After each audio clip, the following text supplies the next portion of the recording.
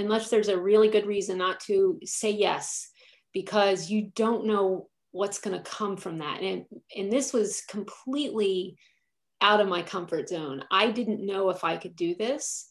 But I also then thought, well, what if I could? What if I could do it? How amazing would that be? And then I also thought, if I can't do it, who cares? It's like, it's not big a deal. Welcome to the Fluid Arts Podcast with your host, Kevin White, where we dive into the wonderful world of fluid arts, including acrylic pouring, alcohol ink, resin art, and more. In this podcast, we let talented artists share with us their techniques, inspirations, and tips for creating amazing fluid art. Whether you want to earn a living making art or improve your work, this is the podcast for you. So sit back and relax as we take you on a journey to learn more about this exciting and engaging art form. Welcome to another episode of the Fluid Arts Podcast. I'm your host, Kevin Jr., and today I have a special guest with us by the name of Chase Mcclough. And today, what Chase is going to be doing is she'll be walking us through how she created this specific piece. And if you want to see the piece that we're talking about today, you'll be able to click into the show notes and check that out. All right. Also, she'll be able to tell you how she actually sold this to an apartment leasing office and got a lot of great stuff. But without further ado, Chase, welcome to the Fluid Arts Podcast. Thank you, Kevin. I appreciate you having me here. Yeah, I appreciate yourself. Where are you coming to us from today?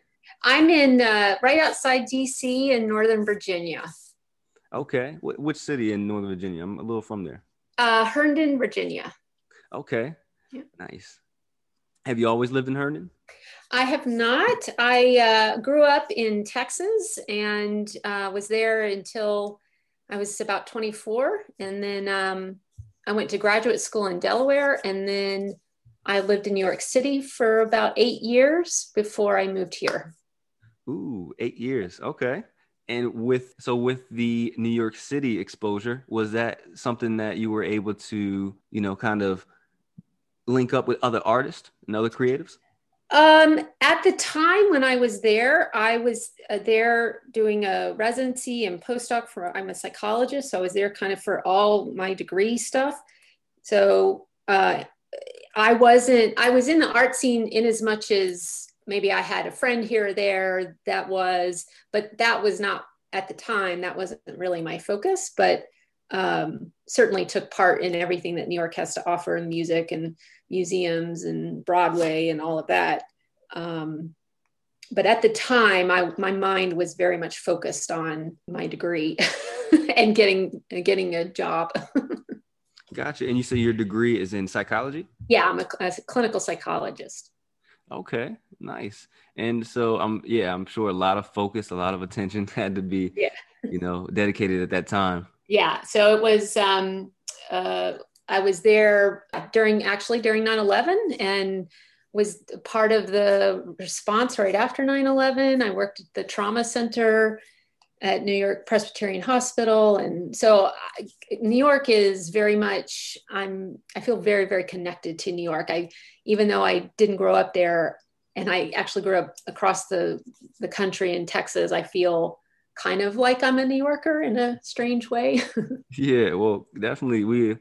Good for you, because not everybody has their story.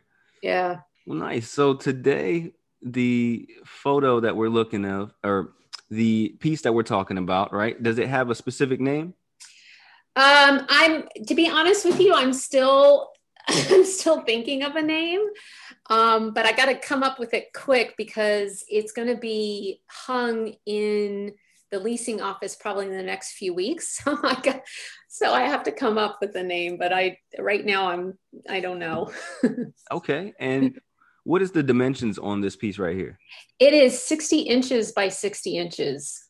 Okay. And is that something that the apartment leasing office that they requested, or you just kind of chose? Okay. Yeah. So I was contacted by actually the interior designer who is part of the company that is building this apartment complex. So the leasing office was something she was in charge of decorating. And so she had a very specific request. So Oh, the dimensions, the colors, all of that came from her. okay. That's nice. And how did she hear about your work? Well, it was very strange. But she's in Texas, which has nothing to do with me being from Texas. That was a complete coincidence. And apparently they are building several apartment complexes in Herndon. And she, like I said, was in charge of decorating, designing everything, all the entire interior design of this lobby, and said that she was looking for a local artist to do a piece for kind of the entryway into the leasing office. So she went on Instagram, I think it was Instagram, and she found my stuff because, and this is when it gets kind of strange, but I had tagged, when you do tags on Instagram, I had tagged creates art Herndon tag, just because, and it's basically local Herndon artists associated with our art space, which is a artist kind of community here. Yeah. So that's where she saw my work was in that the Herndon Arts kind of Instagram page. Wow. And so that's how she saw my stuff. And then she, went to my Instagram, then she found my Etsy, and then that's how she contacted me. So it was very strange. It's a very strange set of events. Yeah. And I mean, it does really sound strange, but however, for the main part, social media seems to create that strangeness. As long as you have it, those strange things tend to happen, it seems like. I 100% agree. And I think it's kind of like, if you build it, they will come.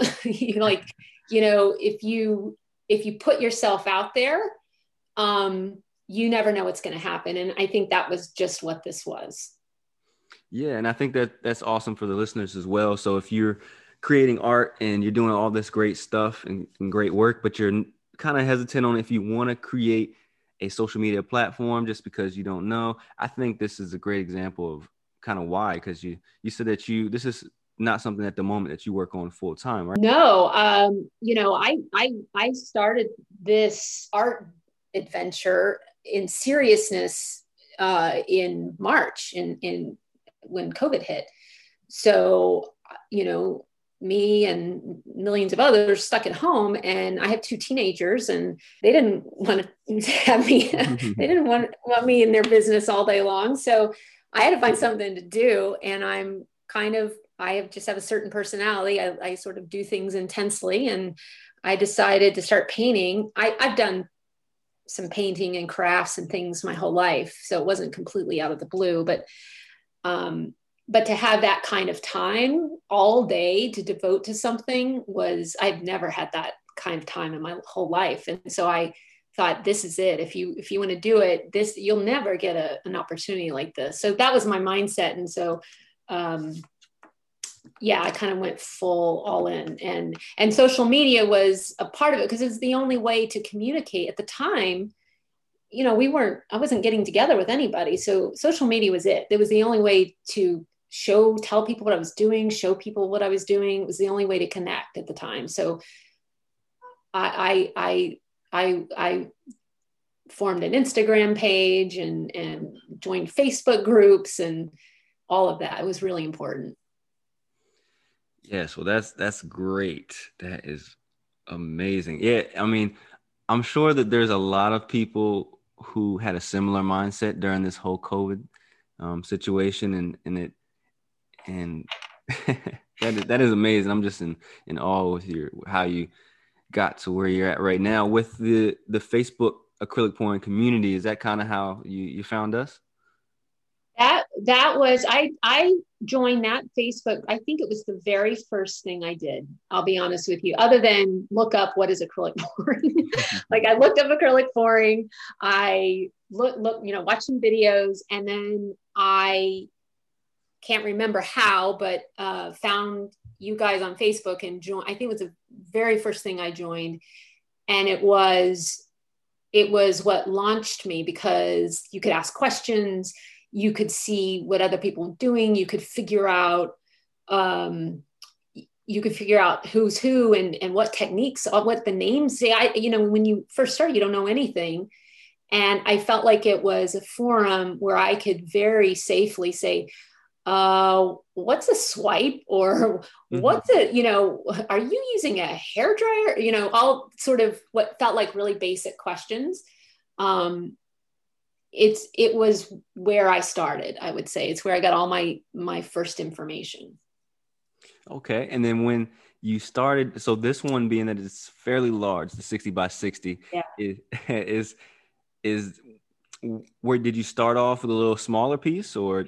Yeah. So that was a leap. That was a leap of faith. So when she contacted me, I, first of all, had to think to myself, do I say yes to this, knowing that I'm kind of new at this? And so I decided to go for it, because why not? And when I talked to her, I was very honest and very clear that I had never worked with the canvas that big ever.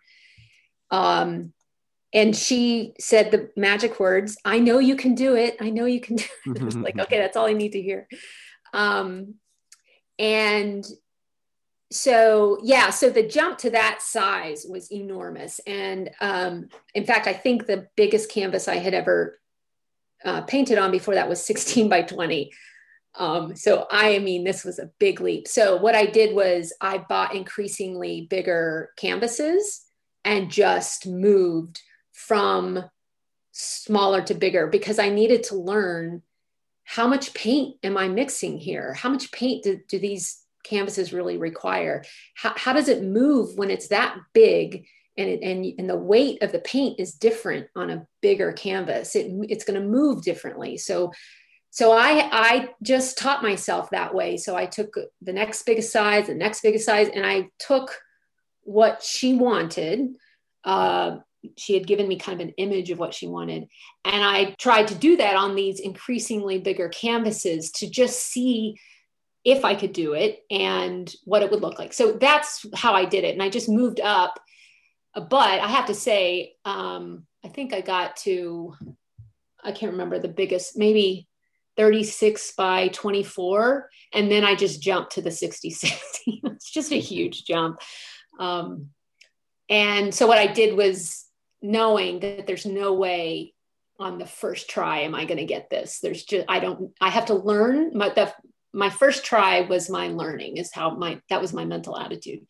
So I bought 3 canvases thinking I have 3 tries to do this. So the first one taught me painfully how much paint you need, which is just so much more than you think you need. How to mix that kind, the buckets you need for that amount of paint, the amount of supplies you need. I just had to learn it all by doing it. And I was actually pretty happy with the first one. I was surprised. A canvas that big is very physical. That was the other learning piece.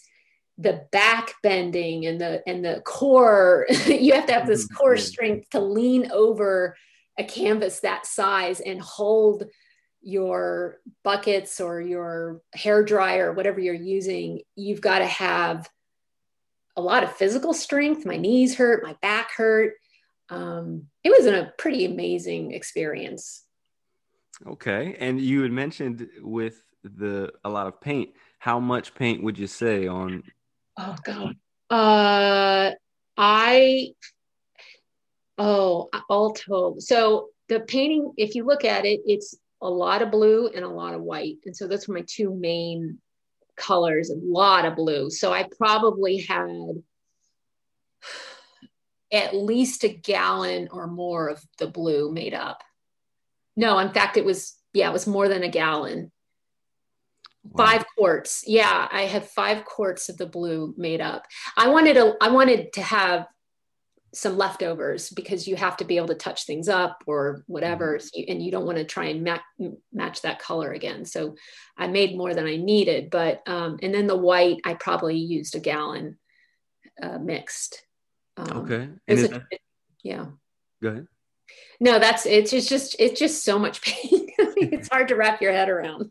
Okay. And you just go to like your local, art and craft store, or you order online, or how'd you get? I ordered lots of stuff online. I just work with the blue and the white since it was such massive quantities. I used acrylic flow, Artist Loft flow paint as the primary ingredient. Yep. I just got tons of bottles of that, and then I just use Floetrol to mix it. And then to get the blue, I did add different higher grade paints to get the actual color that she needed. But yeah, I just ordered everything online, a lot of it. Okay. And earlier you had touched on the consistency changes when you move up to the bigger canvases. Can you talk about that a little bit? I had to make the paint a lot thinner than I would for a smaller canvas, because what I wanted to try and achieve with this was a very flowy, watery look. And so if the paint is too thick, it's not, this is how I learned with the very first one I did, it's not going to move. You're going to have, and you want your movement of your paint, unlike a smaller canvas, to be bigger. So you have, like I had the hairdryer on high rather than low, because I'm blowing a large amount of paint over a large area, and it's got to be able to move. And so I made it much thinner than even when you do a Dutch pour on a smaller canvas, it's pretty thin because it's for the same reasons, but this was like really thin. And I learned what consistency worked by doing it and failing and then figuring it out. Okay. And that's one thing that I pretty much hear on every interview that I do is the trial and error factor. I mean, we all have the stuff that we learn from the website, from our own, suggestions and other artists, but it really takes a little bit of that good old fashioned trial and error. Yep.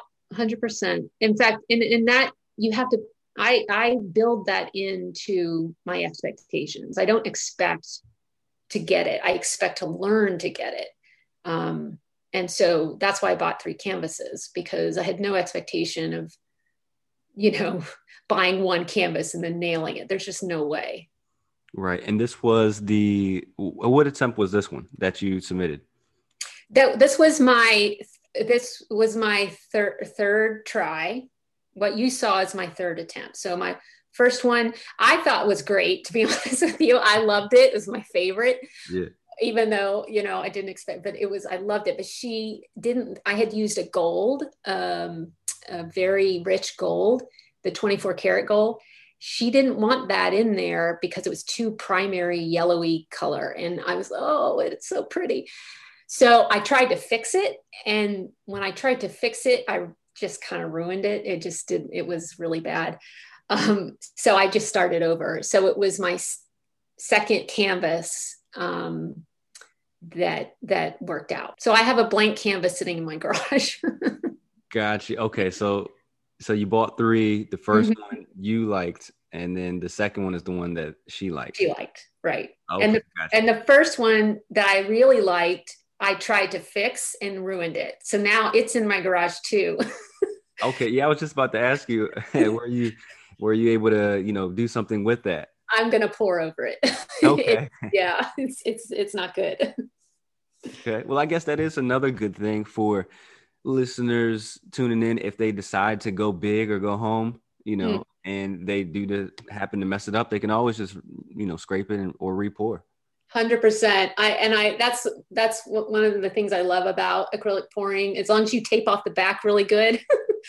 Another thing I learned early on, you can pour over it a couple of times even. And in fact, I would argue some of my best paintings are ones that I have poured over something else. And one of the reasons I think I really like them is because they're slightly thicker than the first pour. They have a layer of paint underneath, and there's a depth to those paintings that you don't have when it's it's the very first layer of paint. Anyway, you have to start to appreciate your mistakes. Yeah. And as far as how long it took to get from, start of the first one to the finish of the second one, how long would you say that one took? Uh, it was a span of 3 weeks. I wasn't working on it consistently for 3 weeks, but I did the first one. I let it dry, sent her a picture. She didn't like it so much. Then I waited to the weekend because I really needed help doing these. They're too big. You can't do that by yourself. So my husband helped with just the mechanics and the logistics of moving this canvas around. He figured out a way to hold the cord for the blow dryer, which made a huge difference because having that cord to hit your painting while you're trying to work is awful. So I tried to fix it, and then that was no good. And it was the next weekend where I said, okay, I'm sorry, honey, to tell you this, but we're starting all over. And then it took, I would say, a good 3 weeks for it to dry, maybe even 4 weeks for it to dry completely. Okay. That is nice. So it seemed like he was kind of, he was happy to be involved with the whole art. He calls it his painting. Yeah, for all the work that I did. Right. Exactly.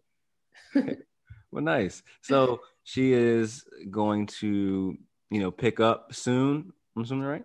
Yeah. So when she had first commissioned me for this, she had said the turnaround. She said, we have 6 weeks. So on top of all this, she said, I want it by mid-September. And this was in August. And I thought, okay, so I got to get this now. So I had not just the pressure of learning how to do this, but I had to do it. I had to drop everything I was doing and devote all my resources to it.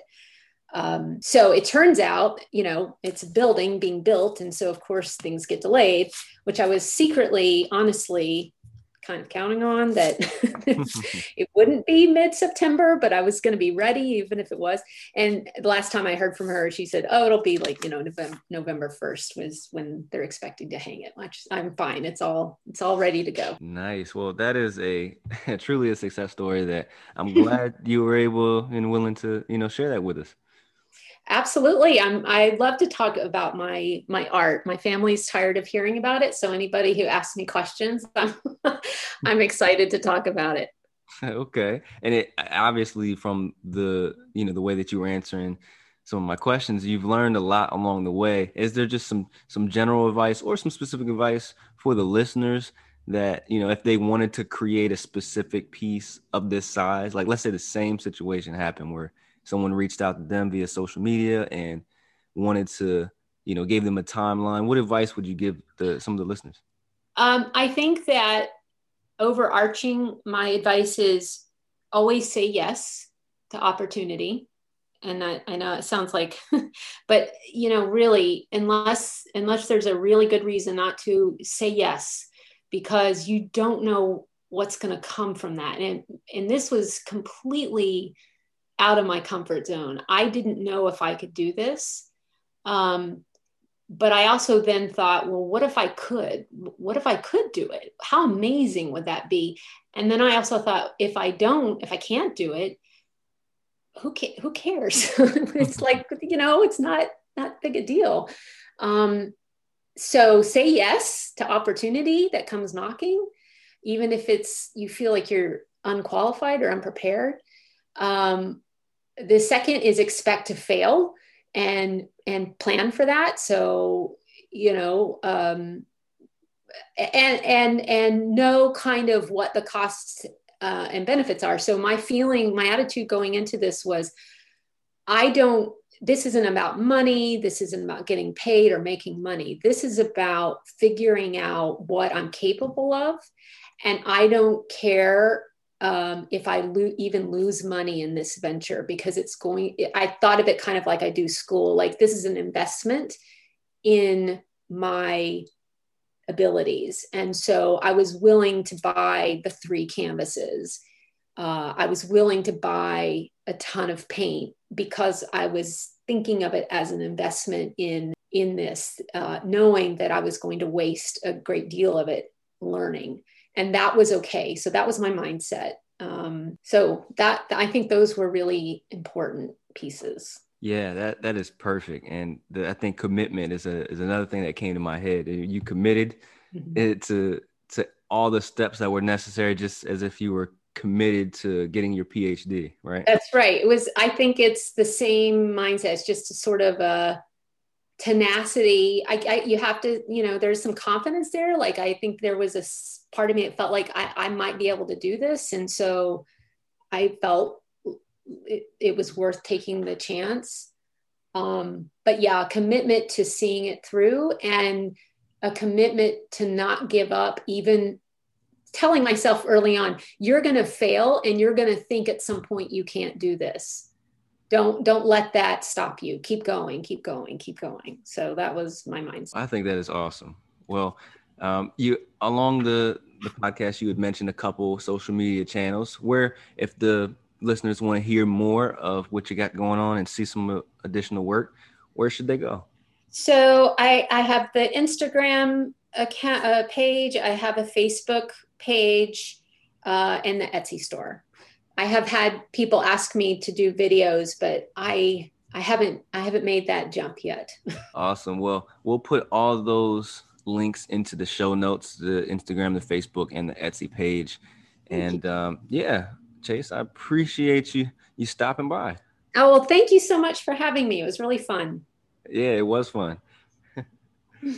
All right. Well, enjoy the rest of your day. And, I'd love to hear more of some of your art creations. Absolutely. Thanks so much.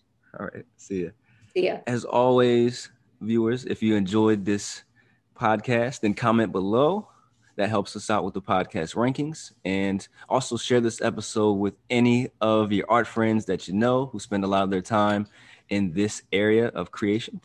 Also, join our Facebook community, Acrylic Pouring Facebook, where we have more than 98,000 members who are, like she just said, like a forum, communing and sharing their greatest creations that they're working on. And that just might result in you being on another one of these episodes. So thank you for listening to this podcast, and see you on the next one. If you enjoyed today's episode, then please like and share with your community. And please let us know if you have any suggestions for artists you'd like to hear on our show. This episode is sponsored by acrylicpouring.com. Acrylicpouring.com is the leading fluid arts website, which provides fluid artists around the world the inspiration and tips they need. If you are new to fluid arts and want to get started now, then go to acrylicpouring.com to learn the 5 fundamentals of making beautiful acrylic pours for free. Also, join their Facebook community, where every day artists just like you are sharing their newest creations that just might end up on another one of these episodes.